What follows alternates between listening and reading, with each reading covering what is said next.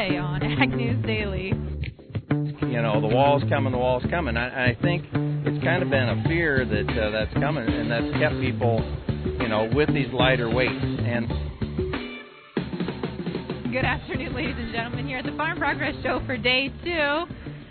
It's an interesting, we got an interesting setup today, don't we, Mike? You know, it's not interesting. It's engaging. It's lively. We can hear folks in the background. We're reporting from the field. This is not something we get to do very often on the podcast. I think it's kind of fun. I feel like a big-time media personnel here. But we're sharing one microphone, so that it might look kind of goofy.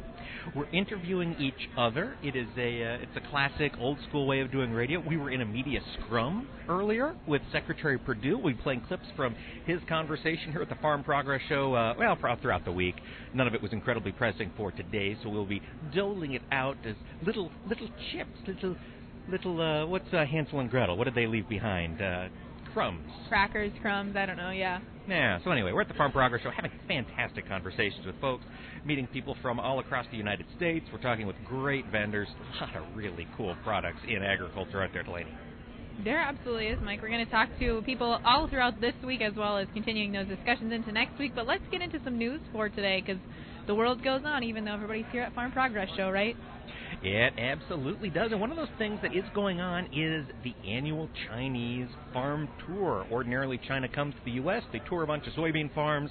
On Friday of that week, they all gather someplace conspicuous, and they sign a multi-billion-dollar pledge to purchase American soybeans. Well, the good news is that tour is still happening. There are currently soybean buyers down in the state of Missouri right now. They are touring several farms this week, but they're not going to finish the week with a signing ceremony. Conversations are being had between China's top soybean processors. Of course, we're talking COFCO and Yahai Kerry and Cargill and Bunge. Their Chinese representatives are all here, and they're meeting with the U.S. Soybean Export Council and the Global Trade Exchange Conference. But, you know, we're not going to see a huge announcement at the end, so I guess it's business as usual minus one kind of key detail, which is the actual purchase of beans. And it is a key detail. Yeah, things get a lot more fun when money changes hands, particularly when it comes in our direction. Yes, absolutely. Let's see. Well, we do have, I guess we didn't have pressing news with Secretary Perdue, but AgriPulse reported a story just today when he was asked about getting E15 in. They quoted in their article that Secretary Sonny Perdue answered a phone call today from a, quote, unknown number, which may lead to movement in the administration's stalled efforts to allow the sales of E15. And he did say during the media discussion today that he spoke with the president just this morning and said, quote, let's get it done. Wait, who did? Secretary Perdue. Oh, see, I was standing in the back of the room. Delaney was right up front, you know, getting all the action. I was in the back having conversations with Pam Johnson, former NCGA president and friend of the podcast. But good. Well, I'm glad to hear that. So there is some news there. Maybe, I'll be honest, Delaney, it feels like we've heard that before. Yeah. This USDA telling the president to get it done, and it hasn't happened yet. But we got to be hopeful, right? Right. And we have, I feel like, heard that before, the let's get it done or we're working on it or whatever. That's a common, politician answer, but it's in the back of their minds for sure. Or front of their minds, really, in this case. As long as it's in their minds somewhere. I guess we can't be too picky about where it sits, front, back, or midships. Well, Delaney, I've got a piece of news here that's kind of interesting. Folks, we've had a couple conversations with agronomists. We'll be playing those here throughout the week and into next week.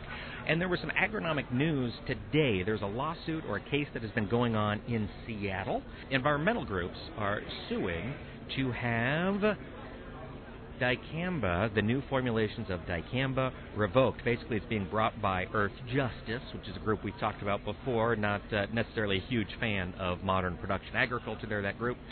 But they said that the EPA's declaration that XtendiMax would have no effect on plants or animals was arbitrary and capricious. And that's what they told a 3-judge panel at the 9th U.S. Circuit Court there in Seattle. And, of course, Bayer, has asked the court to throw this case out, but that decision has not been reached yet, and it's happening in Seattle. And I don't know the justices up there. I don't know their history, but I know that Seattle is a fairly crunchy type of locale, and I got a feeling that Earth Justice figured they'd file the suit there thinking they'd get a better hearing. Crunchy, that's a nice description. Yeah, it's crunchy like granola. Yeah, I got that. Like Birkenstock wearing, tie-dye making, long-haired. Come on, that's not fair. Everybody's not like that wears Birkenstocks and has tie-dyed shirts and... In a state that's legalized weed. Oh, okay, then yeah, that's fair. Yeah, I mean, that's just my guess. I'm assuming that's why Earthjustice filed there rather than, say, in Iowa or Missouri, former headquarters of Monsanto, or Nebraska, or, any of those places. So we'll see what happens. Hopefully the court will, look on the side of science, but we saw in California that sometimes courts make decisions not necessarily based on science. Okay, well, I've got a little bit of NAFTA news here today. The U.S. and Canada have been continuing to meet and negotiate around what Canada will be willing to give up or what needs to happen so that they will come back to the table. And according to a Pro-Farmer article today, Canada may agree to change one of the rules that had originally blocked producers from exporting the ultra-filtered milk to Canada and also offer the U.S. a small percentage of its dairy market. However, I was listening, I can't remember what I was listening to this morning, maybe a podcast, just talking about how there's really a very unlikely to no chance that Canada would ever give up their quota system. No, that's not going to happen, but if we can at least return to the status quo ante and get ultra-filtered milk going back into Canada, that the U.S. dairy system had adapted to that type of trade, at least that would throw a bone in our direction. Wouldn't be an ideal, wouldn't be the end-all, be-all, but man, that would have to help producers, especially in Wisconsin, Michigan, and New York, you would think, Delaney. Yeah, absolutely. Well, we've got other news from Canada, Delaney. One of the topics we've talked about a lot, and I know that, and actually we'll talk about, well, I guess we won't talk about, we'll talk to a cattle feeder later on today, and we didn't touch on this, but we could have, which is plant-based proteins. So, one of Canada's largest meat processor, Lightlife Foods, is rolling out 9 of its top-selling plant-based protein alternatives in Canadian retail stores as part of its push to become a dominant player in the fast-growing space. They are setting up this type of product to compete more with Tyson and their push into plant-based foods, and of course Memphis Meats and some of the lab-based meats that are trying to be developed. So Canadians, you now get the chance to try meatless meat, which is still a phrase that I hate. If we have any Canadian listeners that do try some meatless meat products, since they're not really available on the U.S. markets yet, I'd be more than interested to sit down and have a conversation with you about, does it taste like meatless meat? I mean, can you tell it's meatless meat? Can you tell a difference? I don't know. Maybe we should set up a test panel from Canada. So some of our Canadian listeners reach out to us. I think that'd be pretty awesome.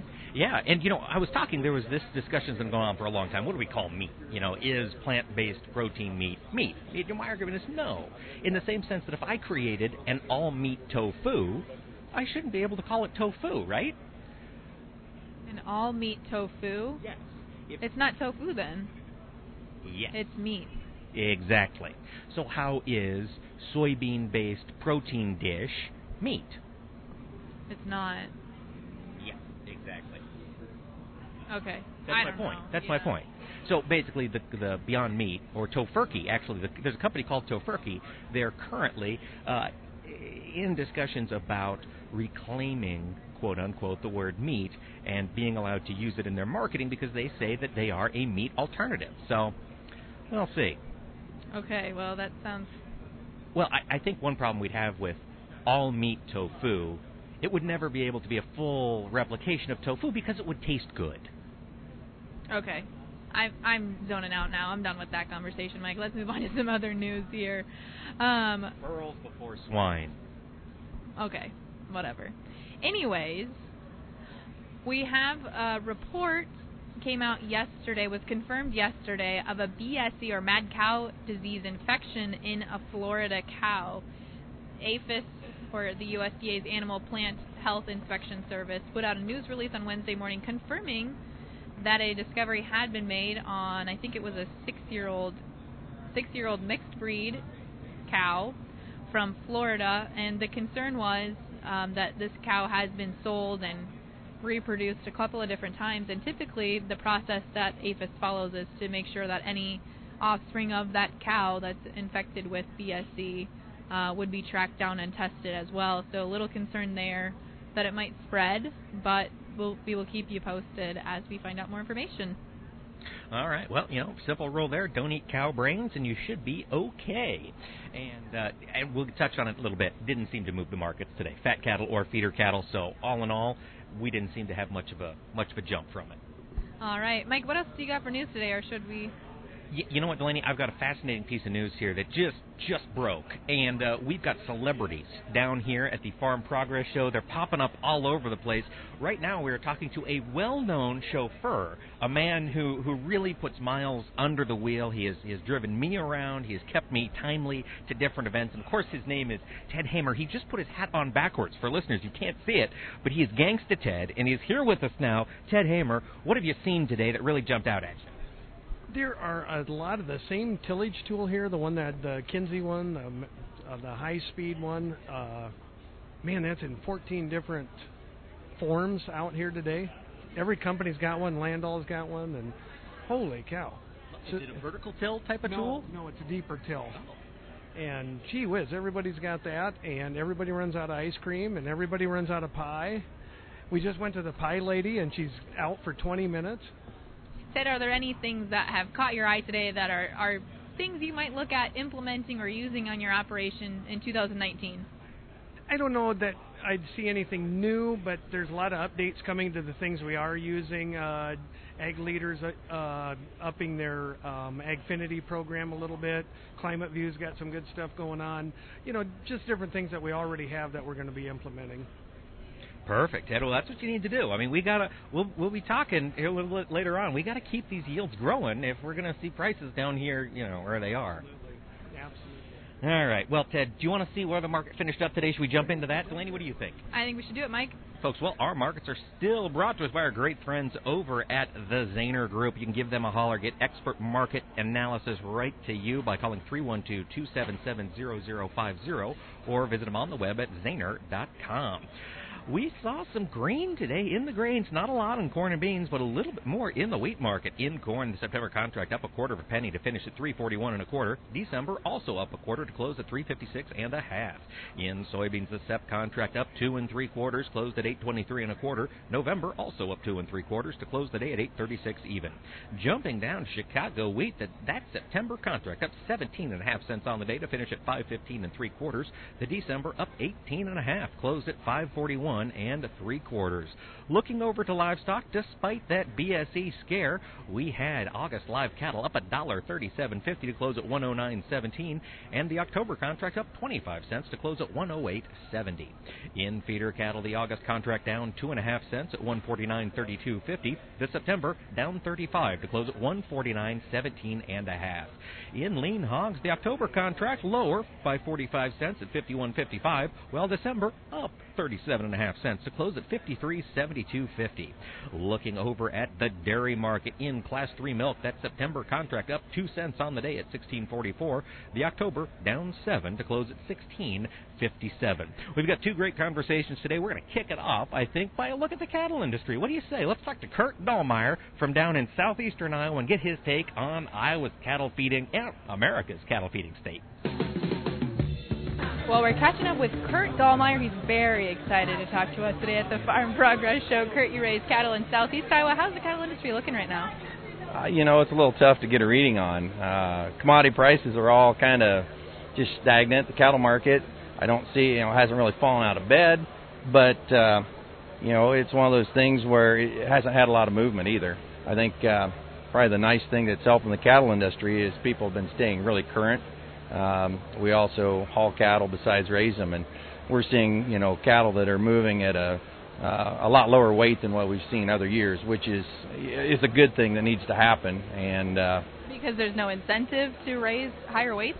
There's plenty of incentive with, cheap corn and feeder calves right now are, I think, overpriced. And so, there would be that incentive to say, hey, we'll just take the animal we already have and feed it for another 60 days. But people have been doing a good job staying current. I think from a few years ago when we were making 1,800-pound animals, we all learned a lesson and said, yeah, that's not necessarily the answer. Let's keep this market current, keep it moving. So, Now, Kurt, we've heard a lot for the better part of the past 8-9 months about the wall of cattle that's coming. We had all those bred heifers retained. We had all those old cows kept around for, that one more calf you can get squeezed out of her. From your experience talking to cattle buyers, talking to cattle haulers yourself, have we chewed through the bulk of that, or are we pretty well through that big glut of cattle?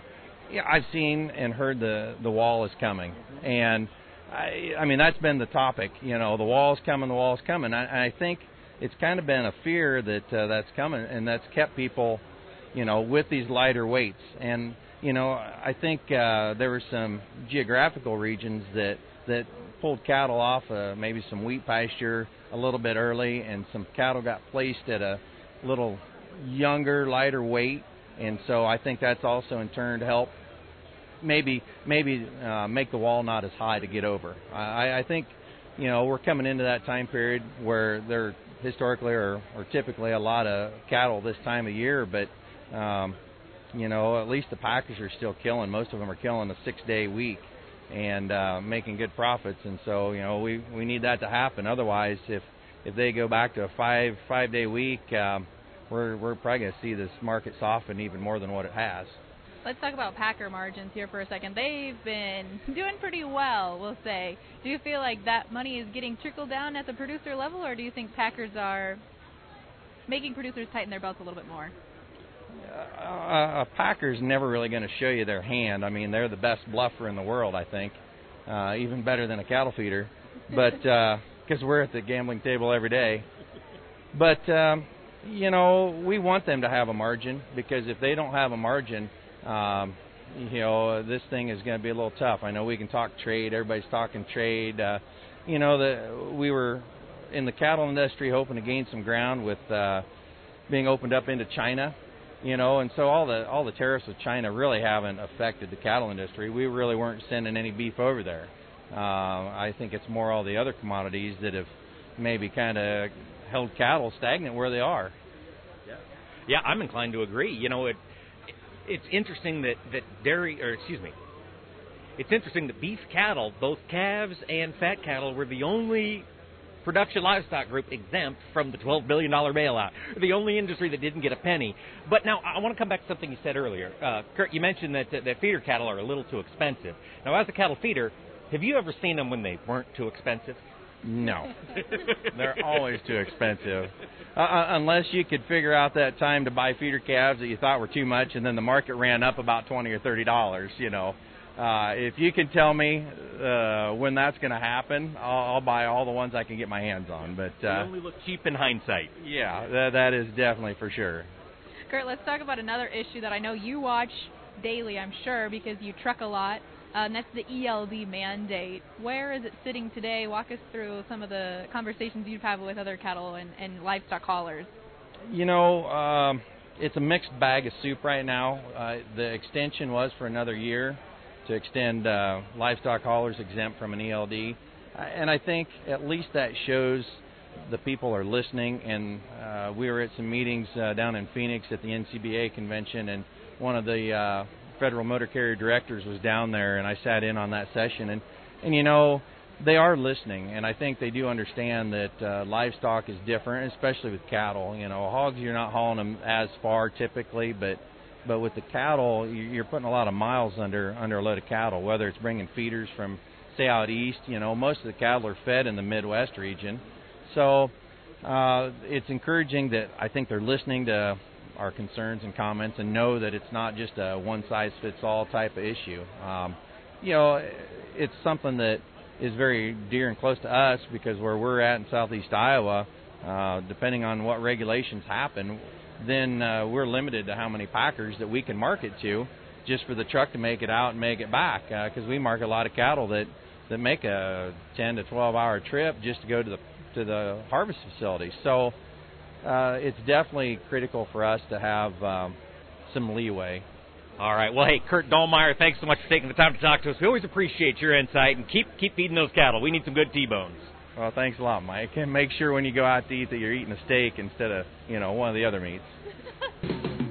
Well, again, a big thank you to Kurt. He wasn't super excited to talk to us. He wanted to know the questions ahead of time, but I said, Kurt, you got to be a spokesperson for the industry. What if some PETA hippie person comes up to you and wants to talk to you, you got to be prepared for those things. That's right. If a granola crunching hippie wanders up, you got to be able to defend the industry. And what I like about Kurt, we didn't give him the questions beforehand. Knocked it out of the park. Dude knows what he's talking about. Absolutely, he does. He does. But another person who knows what they're talking about is Martin Lukenbein with CamSo. We talked to them yesterday, and we're going to continue that discussion today, so let's kick it off to Martin.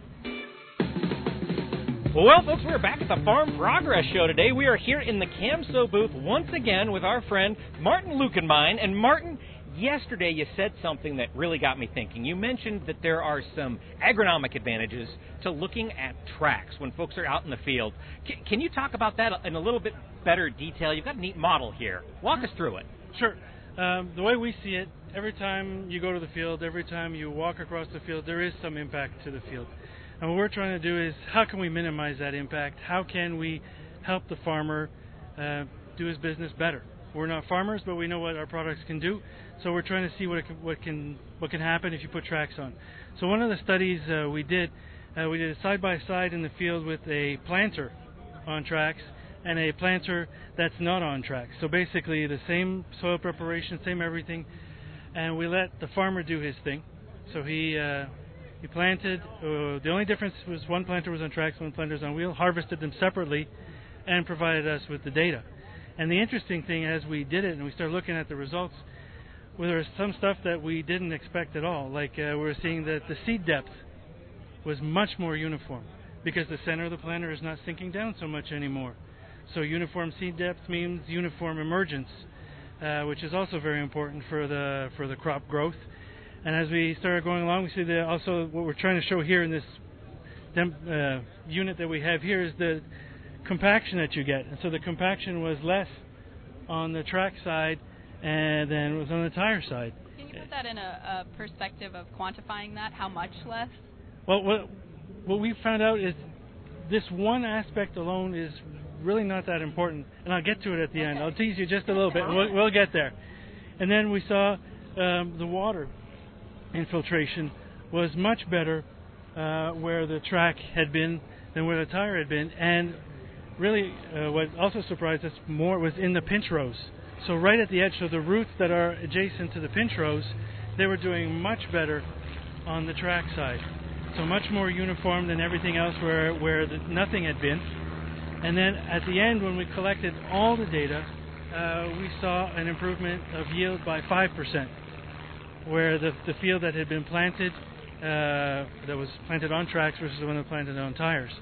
So we think it's a combination of all those things. You put them together, and it generates those kind of results. So the farmer paid for his system within one season very, very easily. That was going to be my next question. Is can you? I got to play devil's advocate a little bit here. Yeah. I mean, it is an investment to get track tills or this type of system set up on your operations. Can you justify that? In most studies we did, we could justify it within a season, maximum 2. And in certain cases, it's just even a question of getting into these fields. Some of these planters are now getting so heavy, and when you get to the edge of the field and you want to put the wheels down to turn, the wheels just go down into the field. And so if you get into some softer conditions, it gets really, really tough. And one thing I could invite you to do is we've just started putting out a 5-part series of testimonials on our YouTube channel, where there is a farmer down in Texas who basically goes through the whole adventure that he had in putting tracks on his planters and the benefits that he's seeing from that. So it's not just my word now, it's the farmer's word again before it. And all this data that we have here is not our data. It's the actual farmer's data that he shared with us. From a farmer's perspective, Martin, if I've got a planter that I love, doesn't have tracks, it's on wheels, what type of knowledge, what type of experience do I need to have to make a conversion to tracks? Is that something I need to take it to a professional for? Can I do it in my shop? What's that process like? A lot of guys can do it on their own because they're equipped to do it. Some of the bigger farms have all the equipment that they need, and all the dealers are set up to do it too.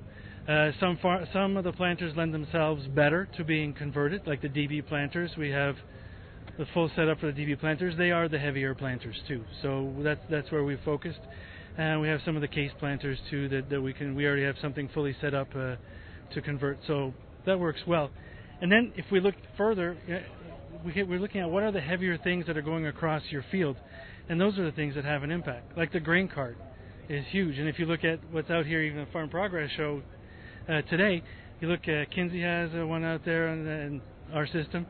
But those are the things where you can then reduce the impact on the ground and reduce the compaction. And the compaction is not just for one season, it's season over season over season. And you're trying to minimize that, so you minimize the rework that you have to do to your field. So, and all those impacts, we have a lot of studies ongoing now, some in conjunction with Ohio State, some that we're doing on our own in different farms. And basically at every show, so the next one is National Farm Machinery Show, we'll be coming out with more proof, more data, some of it developed by Ohio State, and we'll bring that and share it with everybody to see what the results are. Martin, it really sounds like we're talking about trends here in the industry. As a whole, is the industry moving towards track tills? Absolutely. We've just generally on tracks, we've seen an explosion of equipment that uses tracked equipment. So for the track planters, it's still an aftermarket conversion. There is AGCO that does offer one version of their planters on track, so that's a good start. But more and more, we're getting more and more requests every year to put these big planters on tracks as people are seeing the benefits. And can producers get those directly from CAMSA, or do they have to go through a dealer or a manufacturer? We always work through the dealer. When we're working in the aftermarket as a conversion, we always work with the dealers because they're the ones that are close to the farmers. They're the ones that'll be able to support them quickly. If something were to happen, it's important that all the farming seasons are critical. Planting, harvesting, it's time sensitive. And we want those products to be well served and the farmers to be well served so that they get their money's worth. That's really important to us. Martin, I was just going to ask, for the YouTube video and dealer information, where should listeners go? They go to our YouTube channel, camso.co, on YouTube, and they'll be able to find right up there, the first ones, I checked it out, it's right there, or our Facebook page, it's right up there too, and one of the first videos out there. Awesome. Thank you again. We're going to stop by the CAMSO booth again tomorrow, so be sure to stay tuned. Fantastic. We're learning all sorts of stuff here at the Farm Progress Show. Check out those tracks. After that 2 inches of rain we had here yesterday, Delaney, I kind of wish I had tracks on the Lincoln. It might be a little tough trying to get out of here today. What do you think? Yeah, when I was pulling in this morning, I thankfully had my mom's truck. She left it at my apartment this week. But, yeah, just sliding in and out of the mud. I was watching other cars sliding out of the mud. So it's a muddy Farm Progress Show, but a great one. And we're going to be finishing up our coverage, live coverage tomorrow, but we will be bringing you more events and happenings from the show the next week or so. Absolutely, folks. And if you want to check up on yesterday's episode or any of the previous forthcoming episodes, you can always do it on our website at agnewsdaily.com, or you can always interact with us on social media. If you can't be here and want us to look into something for you, let us know. But you got to let us know tonight because the internet kinda is really bad here at the Farm Progress Show grounds, so we can't get texts or tweets while we're on the grounds unless we're in the media tent. So shoot it to us tonight. We'll check it out for you tomorrow and let you know what we think, what we found. In the meantime, folks, what do you say, Delaney? Should we let them go? Let's let them go.